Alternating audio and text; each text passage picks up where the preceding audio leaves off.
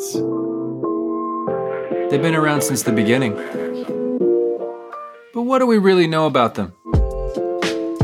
It's time to start asking questions. I'm Chris Brunt. This is Padre.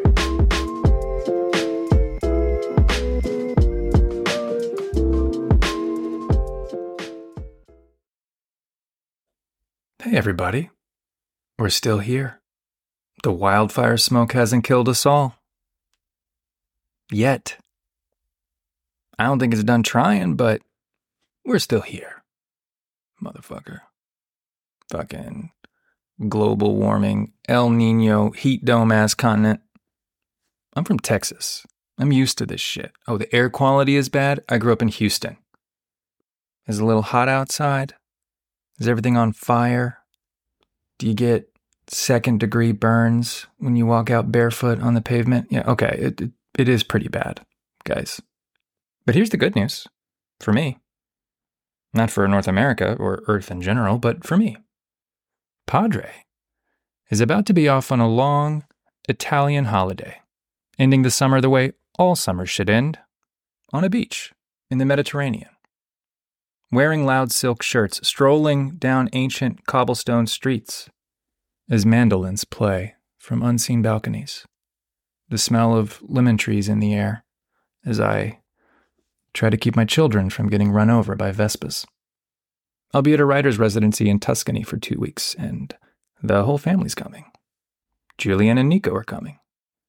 Grandpa Mike, star of Season 1, Episode 8, is coming. And we'll be visiting some of Brad Franco's favorite places. Siena, Florence, bunch of medieval hilltop villages where some 15th century duke got beheaded. And then the head was probably fed to his children. All as punishment for snitching on his set, on his clique. You don't fuck around in Italy. You don't fuck around. You never could do. We're off soon. I may podcast a little bit while we're there. I'll certainly have some glamorous and exciting parenting stories to tell upon our return. If you're just joining us this summer, this is episode 2 of our Bad Dads miniseries. You can hear episode 1 on our feed, on the website, wherever you want, but here's how it works. My co-host for this series is Brad Franco, a historian of medieval history from the University of Portland. And Brad and I are taking a look at some of the worst fathers in the history of humanity, whether real or fictional, as long as they were influential in some regard. And we're trying to see if we can learn something from these monumental failures, or at least come away with a better appreciation of their impact on all of us parents, as we hoe the happy row of parenthood in their wake.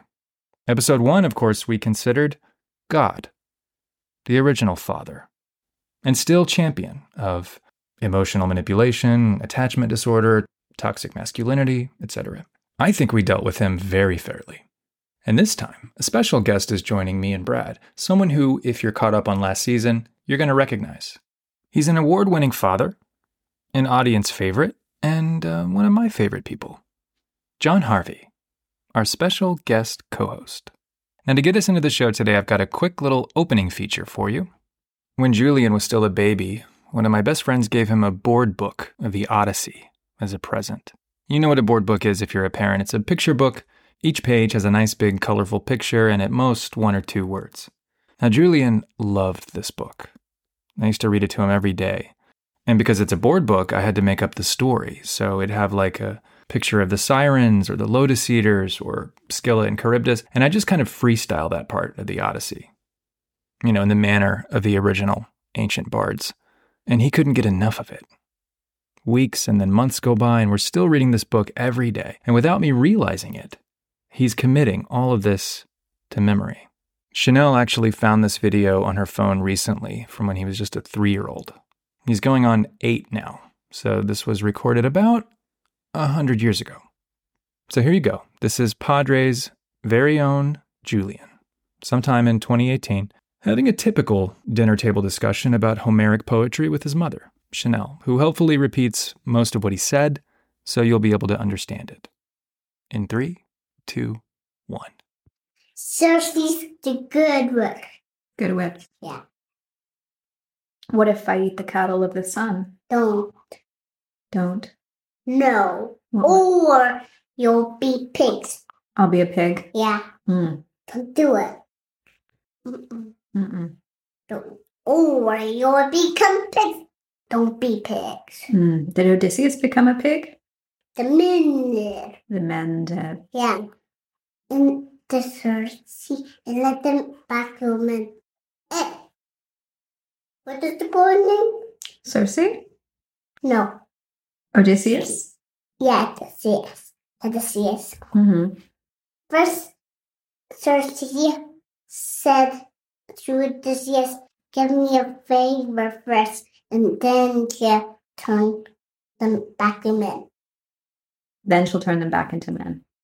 Did she save him from the Cyclops? Who? Circe. No, he doesn't live there. Oh, okay.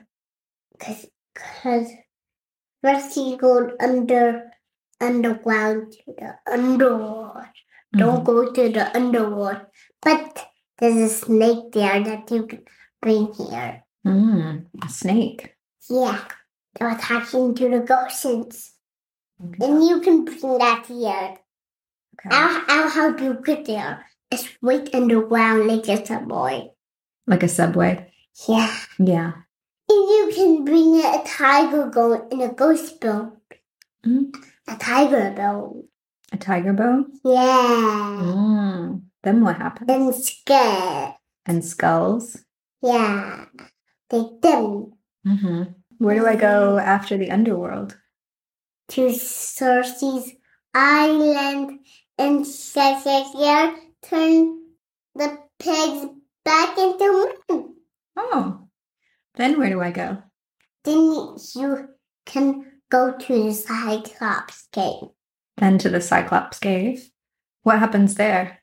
They quite eat you, but I'm weird. But they eat me first. Mm. But I'm too crook.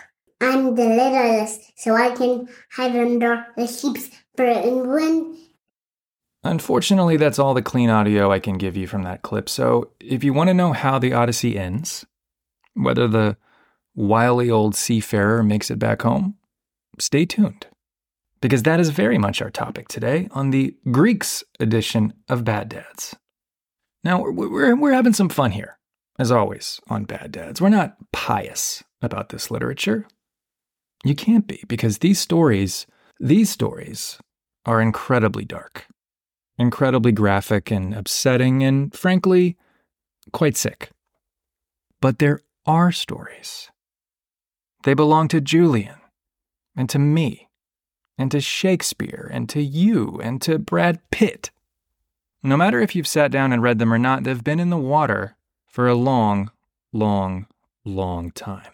There's a reason Freud turned to the Greeks to name all of his best complexes.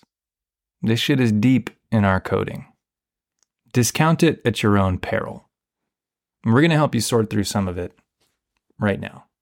All right, stay tuned after Bad Dads for a few updates on Padre's upcoming episodes, and remember to subscribe to the show feed so you don't miss anything.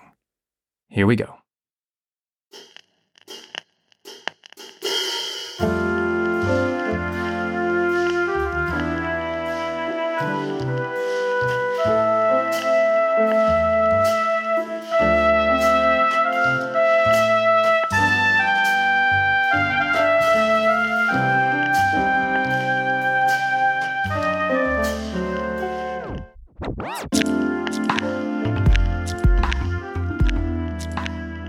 Welcome back, everyone. Here we are with Brad Franco, our old friend, which means it's time for Brad to say the thing, right?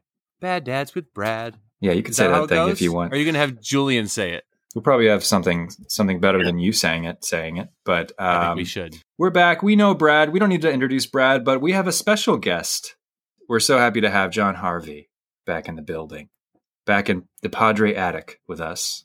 Oh, the attic, the shuttered room. You're in the attic. Okay. You're in the attic. Marin has his garage. I have my attic, guys. Oh. But John, welcome back. It's good to have you. It's good to be here, Chris, and it's good to meet Brad and to be part nice of to meet you too, John. That's right. So see, these guys don't know each other. No. This is part of the community building that we're doing on Padre. This is how the magic happens. Bringing You people, stir in new ingredients, bringing right? people in my life together, and bringing fathers together, and building a network. Sounds Yeah. like an intellectual orgy of sorts. Ooh, yes. Yeah. Well, speaking of orgies, Go on. one thing that we try to do here on Padre is look to the past. So look at past legacies and models and even whole cultures of fatherhood, of what a father is.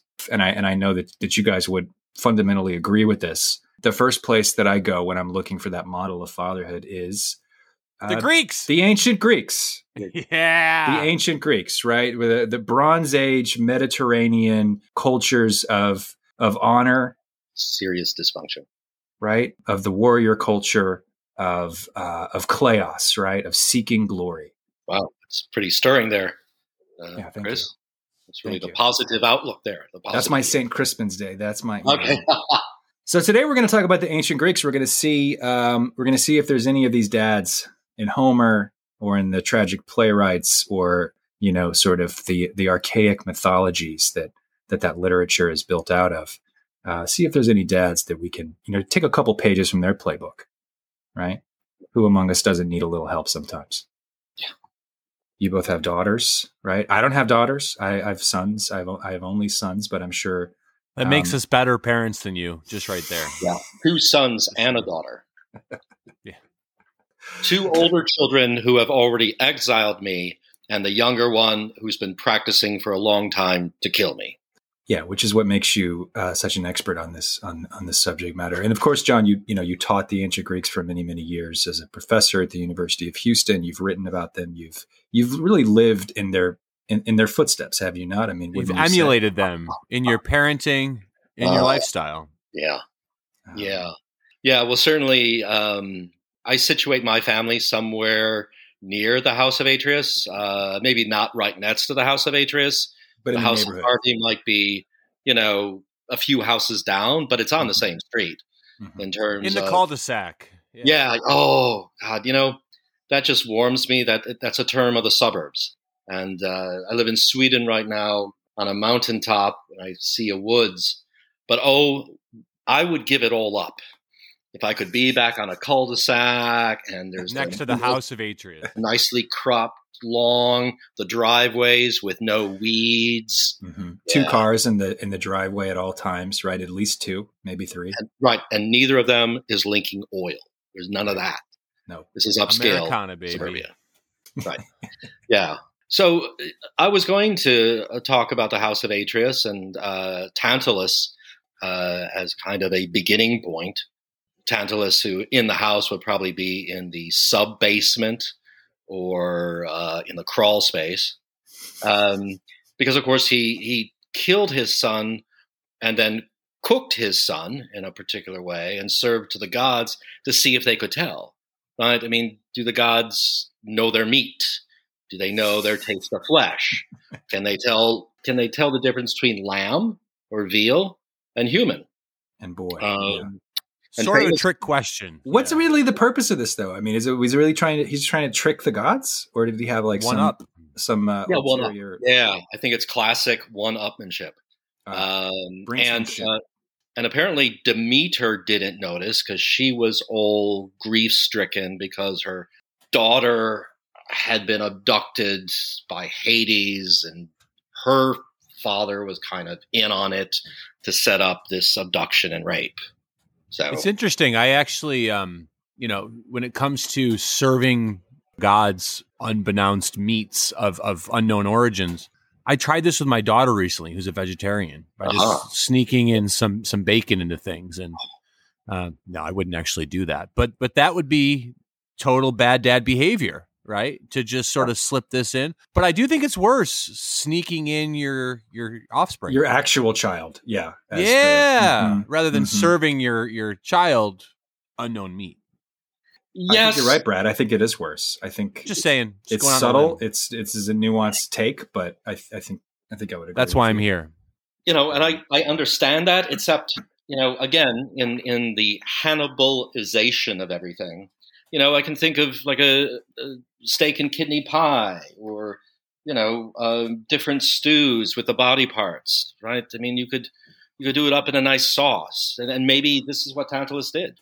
So I guess I have some sympathy. Use the whole body, That's right. use the whole everything. The whole animal from nose to tail, human eating, because then it's sustainable. So in that sense, I have sympathy with Tantalus, and I can't really put him as a bad dad. So I'm going with the father who didn't even bother to cook his children, but just stuffed them whole down his throat, and that's Kronos, also known as Saturn in the Roman world. Mm-hmm. Sushi style consumption. Now, there is a rarefied dish that I think is now illegal in France, where you would take like a songbird and drown it in cognac and then kind of roast it with a nice little flamethrower. And then you were supposed to pop it in your mouth entirely and chew. Yeah, this is on an episode actually of Succession, right? In the sequence where they're eating this sort of, rare songbird, they have to put a napkin over their head. Yes. And what is that about? Is that a shame or shame? But it heightens the thrill. Oh, we certainly shouldn't be doing this. I'm going to wear a napkin. Because it's a mock shame, right? Because this is now part of the custom of eating it. So it's like it's not even real shame. It's just become yet another kind of trapping of the elitist, practice of eating this innocent bird. Yeah. If that's elitist, fine. So be it. But John, so Kronos, of course, feels no shame. He's out in the open and he's just stuffing all of his children down his gullet. Right. And I met him actually. Kronos? Yeah. Well, Saturno, but I met him. It was 1979. I was 17. Between silk shirts, bell-bottom pants, and I was going to say, skinny, what were things like back then? Because I don't really know. I was born in 79. So, wow. Got that going. I was there in the Prado. Did you weren't born in Spain by any chance, were you? I was screaming in front of a painting. That's all I remember.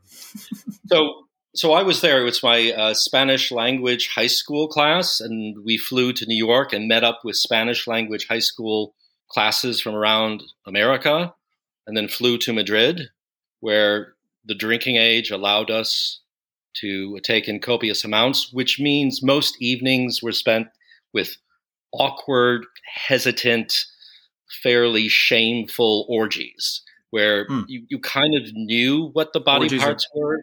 Orgies of shame, rather? Yeah. I mean, you tried, but it didn't work, and then you just felt bad. And so one morning we went to the Prado, and I'm walking through, and I turn around, and I see, this guy, Saturno, just there he is. Maddened look, wide-eyed, chomping down raw on a child. And I just sat down and looked at it. And said, Daddy? Yeah. It seemed to say everything to me about fatherhood that I had experienced and known. So that you'd absorbed so far in your 17 years. In the house of Harvey, just a few houses down from the house of Atreus. Goya had a direct line then to the house of Harvey. He saw to the essence of things. Yeah, to me, this is the emblem of all the tendencies in a father to psychologically consume the children, to have them completely be shaped by his maybe best intentions, but invariably fears, complexes, anxieties, hungers, yeah, appetites, yeah, proclivities, and the ultimate rejection of fatherhood. There shall be no children. Right, there shall be no more. Take them back into my body. Right. Ugolino style. For Ugolino. Oh, nice shout out to one of the best scenes. Yeah, Archbishop Ruggieri and Count Ugolino. Oh, I knew you guys were going to fucking nerd out about Dante if I got you together. Yeah. I was worried about this. I was concerned. My concerns were well founded. But back to the Greeks. That's it for you, John. It's the psychological reading of Kronos. That he consumes all except Zeus because mom kind of figures out what's going on, and obviously also this is I find this gross actually on Saturno's part, Kronos' part. I've He's never heard duped. you say those words before. I found this gross. I didn't know I that found you this were gross. capable of speaking those exact Yeah, words. the gross Continue. part is, he's duped. He's given a stone to eat, a stone to swallow, and he takes that to be his son, takes that to be Zeus, which obviously no taste buds, obviously no sense of differentiating between probably some succulent baby flesh and stone. That is unfortunate. Yeah. Unsettling even. Yeah, isn't it? All right, so we have Kronos as our first nominee for the baddest dad of the Greeks. Brad, who do you got? I'll go with Oedipus. Oedipus the king. The thing with Oedipus is, for those, I mean, everybody sort of knows on some level. What did he that do? Oedipus- He's the original motherfucker, yeah, right? That's Yeah. what it is. That's what it is. Yeah. Many people have killed their fathers, but Oh. who's fucked their moms? That's always the question that we must consider. Uh-huh. Which quite obviously makes him a terrible son, right? It makes him a pretty terrible husband to his mom/wife. But of course, on this episode of Bad Dads, we want to say, is Oedipus himself a good or bad father? And, the evidence is pretty bad. Yeah. I mean, he's also definitely a sibling, right? Half sibling, right? He has the same mom, not the same dad. Because he is the dad. So when it comes to his fatherhood, let's sort of review the evidence. Okay. Because we've got Antigone. We've got name his kids, Brad. So Eteocles, there we go. Polynices, and Ismene. Okay. And he hasn't figured it out that he had been told long ago in a prophecy that he was going to kill his mom or kill his dad and marry his mom. And he kills a king on a bridge, doesn't seem to put together that this could possibly be his dad because he had been adopted, doesn't realize that if you're marrying somebody who is widowed, hey, maybe this could somehow reflect badly on you. When he's told not to pursue this by Tiresias and by Jocasta, his wife, he won't leave it alone. And so, ultimately his wife ends up hanging herself, right? And so now he, as a dad, is left with his children knowing that they are now motherless. And so what does he do? How does he respond? He goes and gets their hair ties and just stabs his eyes out, right? You guys are going to need more support from your parents. I got an idea. Now I don't have eyes, right? But Brad, imagine if he hadn't done that, right? They would have been left with a terrible sense of sort of narrative irresolution, right? Like, Dad, you put us through all of this. Where's the appropriate symbolic, climactic action to help us at least, make a good play out of this one day? Imagine if he hadn't done that. Apparently no one told him that there was going to be a sequel, okay? Because as an ending, that would have worked. But now you got to imagine, now he's just helpless, right? In the ancient Greek world. It got renewed for another season, right? And now he's just like blind. I mean, honestly, Sophocles should have restored sight somehow. That would have been better, because instead what you get is now he's just needs full-time aid. And so he, has his children, expects his children, you guys take the kingdom. Eteocles and Polynices, and this is a stupid plan. You can switch power every year because that always works everywhere, always, forever, right? And while you're king, you can support me, okay? And then Antigone, I'm just going to go wander around in exile, so you take my hand and lead me because I'm blind now because I stabbed my eyes out, right? So he set up his sons for failure, set them up for dispute, and he's forced Antigone to be his service guide, right? And so the brothers go on and ultimately kill themselves. And I don't even know what ends up happening with Antigone and where they wander. You don't know what happens with Antigone? Well, no. There's a play called Antigone. Oh, I see. Okay. In that, I don't know how the wandering goes. I forget that piece of it. Before, of course, yes. Then she's going to end up killing herself. Creon's going to end up alone. The dead wife, dead child, and dead niece.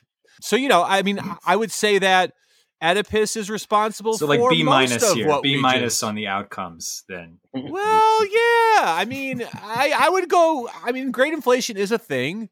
So I think it's B, like a Harvard, B is yeah, for bad. Harvard A minus is what we're giving. Which is really like a B, which is really bad. He certainly didn't eat his children, but in many ways that would have been quicker, right? The way that he goes about this leads to generational trauma and misery for not just Oedipus's children, but the people of Thebes. Is it possible that he doesn't see himself as a father at all at this point? That he sees himself as more their sibling than their father? I mean, did you ever consider that? I don't know. Have you ever asked your siblings for like, hey, take care of me? And like, I'm going to curse you. He curses his own kids. I didn't even mention that. He curses them. Yeah, that's a big one. Right. I mean, it's, is it worse than, Kronos swallows them, but then he ends up vomiting them back up, which, it's traumatic going in. Sounds like regret. Traumatic going out. But yeah, they do come back. So, yeah. And that seems like something you could apologize and walk back. In a way you can't apologize for your eyes now not being there and somehow restore that. Yeah, it's I don't convincing. know. I don't know if this will tip the scales in any way, but I want to push back just a little bit on this notion that Oedipus is such a terrible son. Because whether that bears on him as a father, I'm not sure yet. But you sort of stated this as if it was sort of a priori. Oedipus is famously a bad son, and I think that there may be some flaws in that. In that statement, I mean, his mother really liked him. She really found him to be, very arousing, and thus, look, he gets points for that. What are you talking about? Killing the dad on the bridge is that good son behavior? Come on, Chris. Okay, so you have to actually look at his entire history as a son, not just those two moments where he murders his father and marries and impregnates his mother. Like, yeah, those are low moments. Those are troughs. Okay. But those are valleys. However, why was he at the crossroads in the first place? Right? How did he get into this? Because he didn't want to kill his who he believed to be his dad. Uh-huh. And he didn't want to fuck who he believed to be his mom. His adoptive parents, who he believes has no reason not to believe are his true parents, right? The king and queen of Corinth. Right? Who raise him. And who give him their name and make him heir to their throne. He's raised. So what's he do? And he runs away. When the oracle tells him that you're going to kill your father and marry your mother, he assumes they're talking about those parents. And he immediately turns on a dime and gets the fuck out of Dodge. He leaves behind his kingdom. He leaves behind his throne. That's a good son behavior right there. Listen, Chris. if you had a prophecy that you were going to kill your dad fuck your mom, I think you would be like, okay, I'm going to make sure I don't do that rather than just fleeing, right? Well, that's what he was trying to do. He was trying to make sure he didn't do that. He was removing himself from How their would vicinity. you accidentally do that? How? Play that out in your head, how that makes any kind of narrative sense. I don't know. I mean, haven't you ever worried? Oh, I'm sorry, Mom. My dick just slipped inside. No, okay? It's never, ever been a concern. And I would guess, Chris, you've never had that concern either. There are several steps, I think, before that moment of, hey, Mom, sorry. Now I have that concern. I didn't before, but now that you've implanted it into my psyche, I'm now a little worried about it. Yeah. Now that I've stuck it in where? What? Because the whole point is the inadvertent nature of it. He did everything in his power to prevent it from happening, right? Short of killing himself in that moment. He jumps on his horse and he gallops out of town, never to return. But as John points out, he probably picked a bad direction because he runs smack dab into his actual dad. And after a bout of road rage, kills him. And then is awarded that man's widow as a wife. He didn't pick her. He just showed up, defeats the Sphinx, is welcomed into the city as a conquering hero, as their savior, as this sort of messiah figure. And they give him a bride, right? This queen who needs a husband. But he knows that she's widowed, and he knows he just killed someone. And if you have this prophecy on your life that made you flee, maybe put 2 and 2 together, But he thought he killed a regular person, and regular people don't matter, Brad. He thought it was just like a farmer. It's not a big deal. The guy had servants with him. Because A one of the rich servants- farmer, a rich farmer, but a farmer nonetheless. Okay. You look down on farmers, Chris. You would, Yeah, clearly.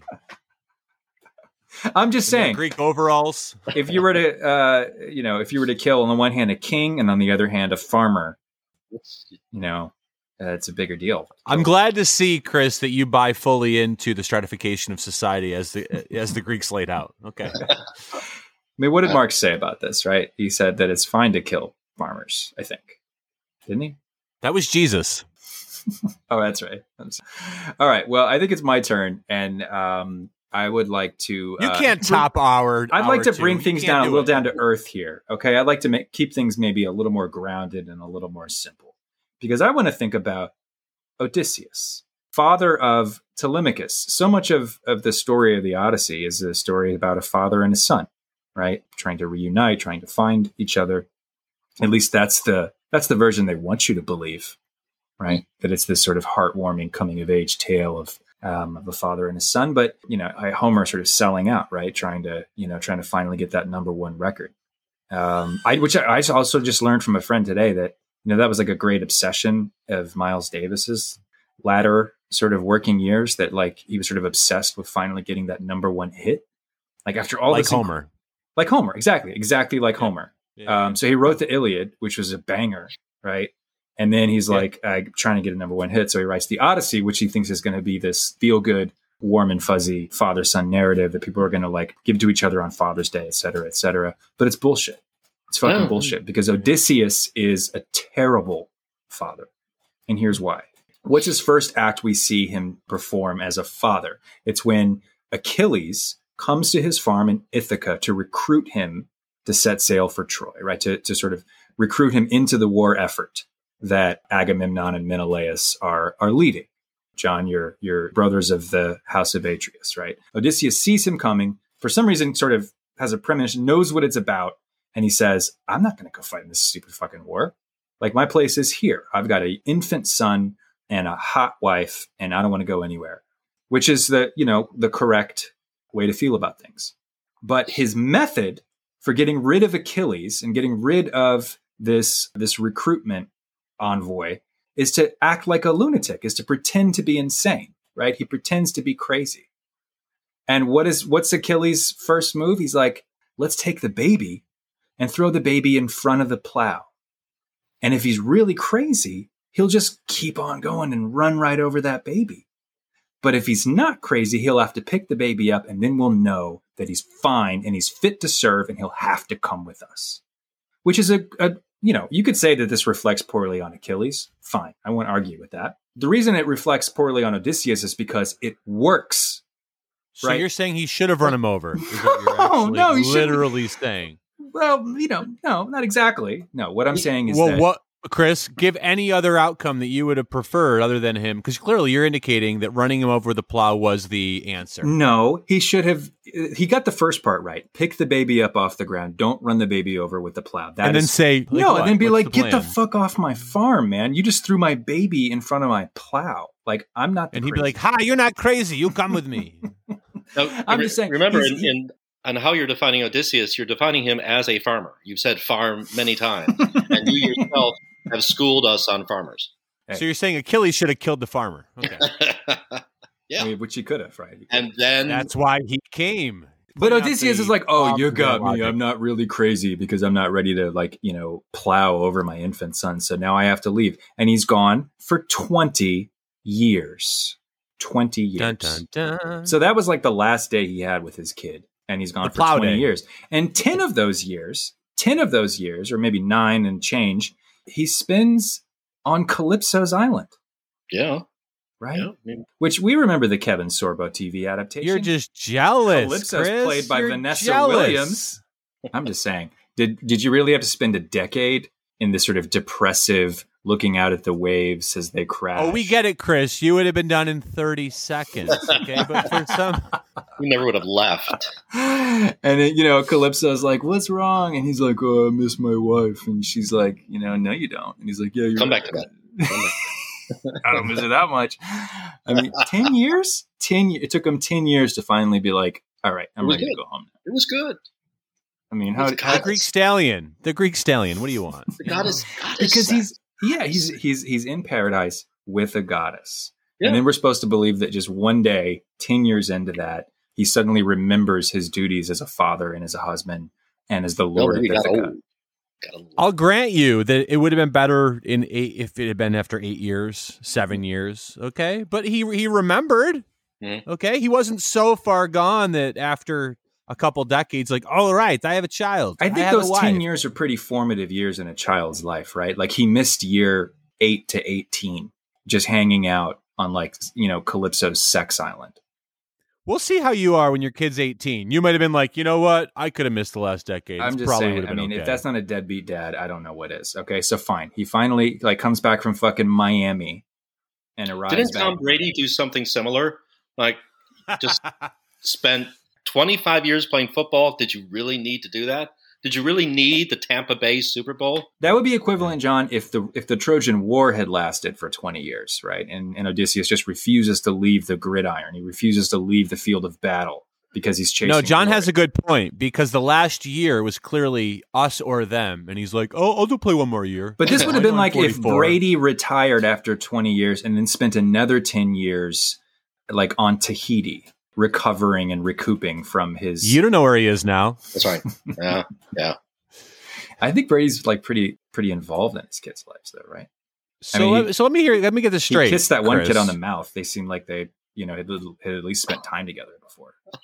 Stop bringing up Oedipus. Okay, so here's Okay, I'm not Here's done yet. the- I'm not done with fucking. no. Odysseus But yet. I want to point out that so far all you've said is Why are you shouting? being a deadbeat dad is worse than, I don't know, eating your fucking children. I said I was bringing things back down to earth. Okay, it doesn't have to be weird voodoo shit to be bad fatherhood. Okay, so I'm not done yet, Brad. I'm not. Obama had a deadbeat dad and he became president. Okay, I'm just saying, if his father had eaten him, he wouldn't have been a good president. Well, he could have swallowed him and vomited him back up, and Trauma. yeah, trauma. Okay, so the end of the story is that Odysseus finally drags his dusty ass back home, and instead of going, straight to the palace and saying like, "Hello, wife, what are all these fucking suitors doing here?" Like a normal person, or even going straight out to find his boy, who's now a 20-year-old kind of like man child, this sort of underdeveloped soy boy cuck of a son. Stop talking about yourself, Chris. Jeez. He goes out and he sees his favorite slave, right? His cowherd, his swineherd, Eumaeus. And Telemachus just happens to be there because he's basically grown up being raised by this swineherd who's incredibly loyal to his father. Odysseus, of course, shows up in disguise, like he always does, like a weirdo, as a poor person and in rags. Doesn't reveal himself to Telemachus right away. He wants to kind of test his loyalty first. He tests the loyalty first of the swineherd, and then he tests the loyalty of his son. And finally, paranoid, narcissistic Odysseus is satisfied enough that he can like trust his own kid. Surprise! And he says, all right, so here's the plan, right? I'm actually your dad, and we're going to go kill all of the suitors who are in our living room right now. You and me. Father-son bonding, man. Yeah. Epic. And Telemachus is like, my dad's finally here. He's finally home, and he's finally paying attention to me, and he needs my help, and this is going to be fucking awesome, right? It's very much like Rad dad. It's like He's a rad dad. It's like the first half of the Fresh Prince episode where Will's dad comes back right after all that time, the happy part. And then that's what they do. They execute this insane like Navy SEAL plan to go back into the palace, and the three of them slaughter. What's the number, John? I forgot. I used to know. How many suitors? 60, 70, 80.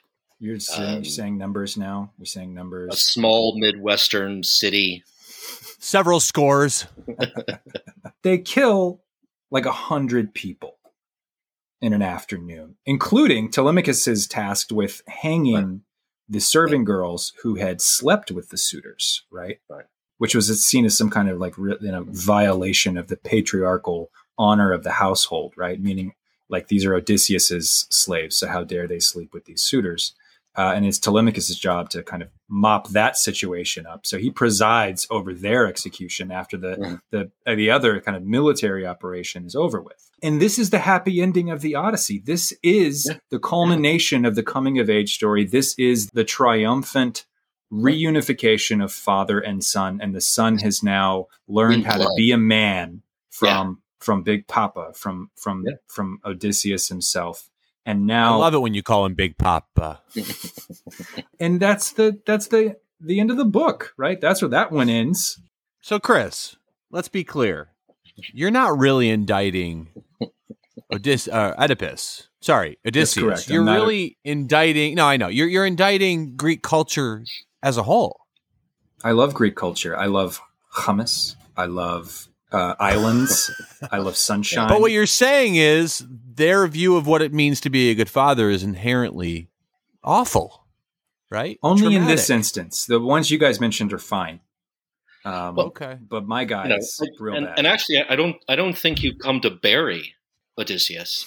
I think you come to praise him, and I think that's exactly what you've done. That's what we've heard.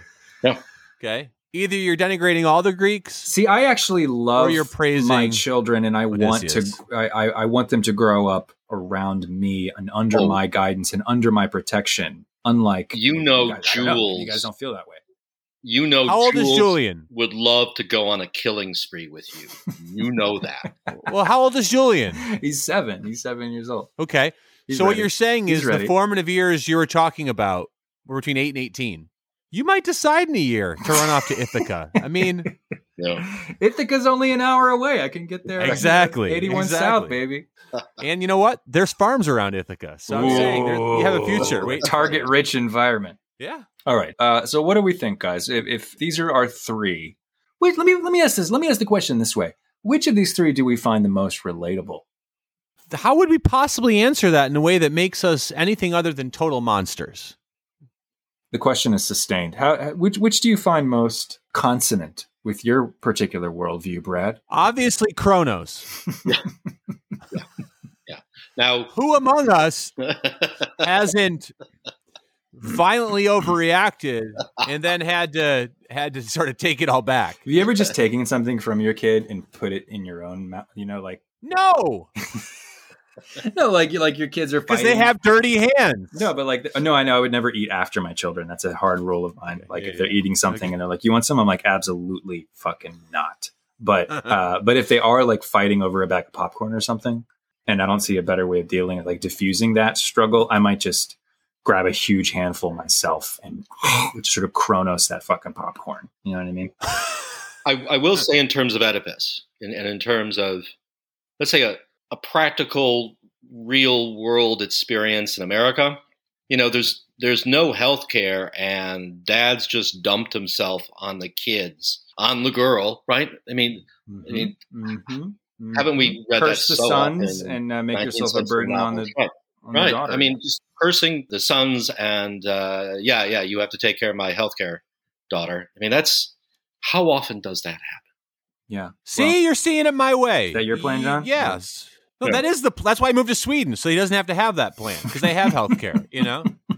All I know is I have 2 daughters and 2 eyes, so I'm automatically a better dad than Oedipus, right? Because share the burden, and I can see. And I've met both your parents, Brad, and that seems fine there. That seems totally normal and not at all weird.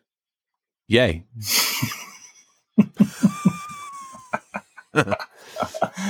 So it's Odysseus then. Odysseus is I win. No, Oedipus.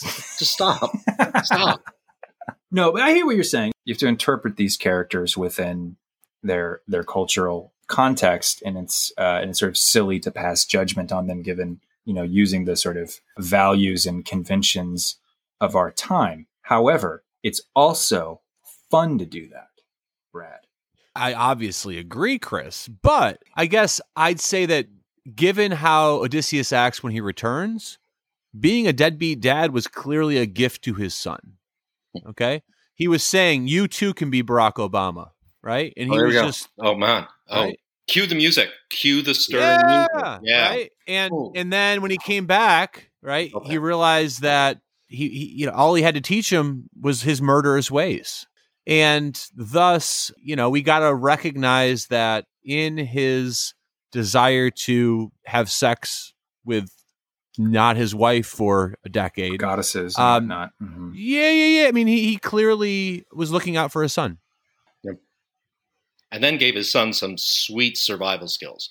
No one's going to mix with Telemachus. So he's basically like a deadbeat dad. Who gets it? Come out here, boy. I'm going to show you how to use a AR, etc. See those men looking at your mom? This is a grenade launcher, boy. You need to learn how to use these right here. In our culture. Yeah. This is Texas, boy. But he's not the worst of them. That's all we're down here in Texas. Yeah, I'm going to go with Texas because I have the right to say that. Okay, final question. It's a serious question. If we can't then condemn these fathers, given their enmeshment in Bronze Age culture, right? No. We can condemn. We just aren't condemning Odysseus lower than the others.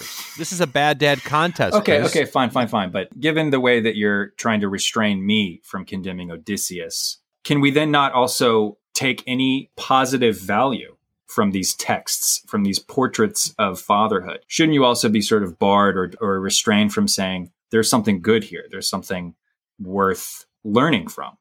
Go ahead, John. I was just thinking back to something that Donald Barthelme had said. Donald Barthelme, I thought you were going to say Donald Trump, actually, but I'm happy you're going in a different direction. Much better, Donald. Yeah, I did Tom Brady earlier. I thought I'd maybe show some education. The dead father, Donald Barthelme. Yeah, the dead father. But Barthelme had made a comment about, because I think he was kind of a very tense father and kind of aware of the whole preposterous proposition of the whole thing. Of being a father, like a long-term father. And, he thought at best, maybe you wouldn't make the same mistakes your father made, but regardless, you were going to make them, right? It was like fated. You're going to fuck up your children. You might tell yourself you're not going to do it the way your dad did. Yeah, you're going to invent something new. Yeah, they will hate you. So that's my message. That's nice. I like that. That's nice. And thanks for bringing in a fellow Houston writer, Donald Barthelme. Yeah. Rest in peace. Brad, anything? And I would say the lesson from Oedipus pretty obviously is when you are a burden on your children, let them know that there is great historical precedent for that. Yeah. Any suggestion as to how to let them know? I mean, you can have them read Oedipus Rex. Uh-huh.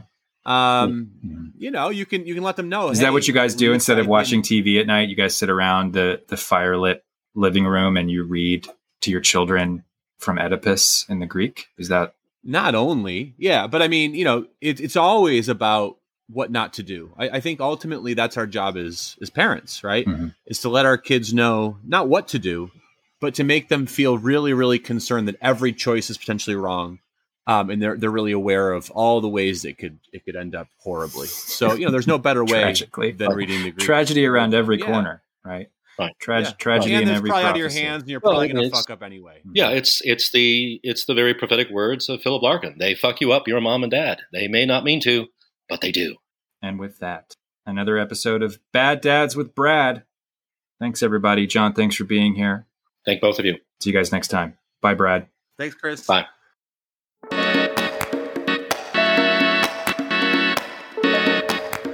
That's all for Padre. We're off to Italy. But we got more Bad Dads coming at you. Soon after which we'll start releasing our second mini-series of summer bonus episodes, The Padre Review, a literary salon, where I'll be sharing with you and thinking through some of the most poignant, meaningful, heartbreaking, or just like really cool works of literature that have something to say, that offer a portrayal, that speak to the experience of parenting and parenthood, and bring some clarity of thought and word to this often messy and chaotic and confusing part of our lives. And I'll be doing that in conversation with some very brilliant and renowned writers, poets, and critics. These are great episodes. We've got a few in production already, and I'm excited to share them with you, so stay tuned. Season 2 of Padre is coming. I'm not going to say when, but it's coming. Please spread the word. Get your friends and associates and colleagues, your underlings and lackeys, your admirers, your side pieces, your rivals and antagonists, yes, even your nemesis. Put them all onto Padre. Tell them to subscribe. Take their phone away and subscribe for them. Tell them it will change their life, or at least keep them company. Remind them it's free. Thanks to Brad Franco, John Harvey, and our in-house Homeric scholar, Julian Bensbrunt. See you next time. Va bene, ci vediamo. Ti parlo dall'Italia. Ciao, arrivederci amici. Miei cari, ciao. Ciao e buonanotte.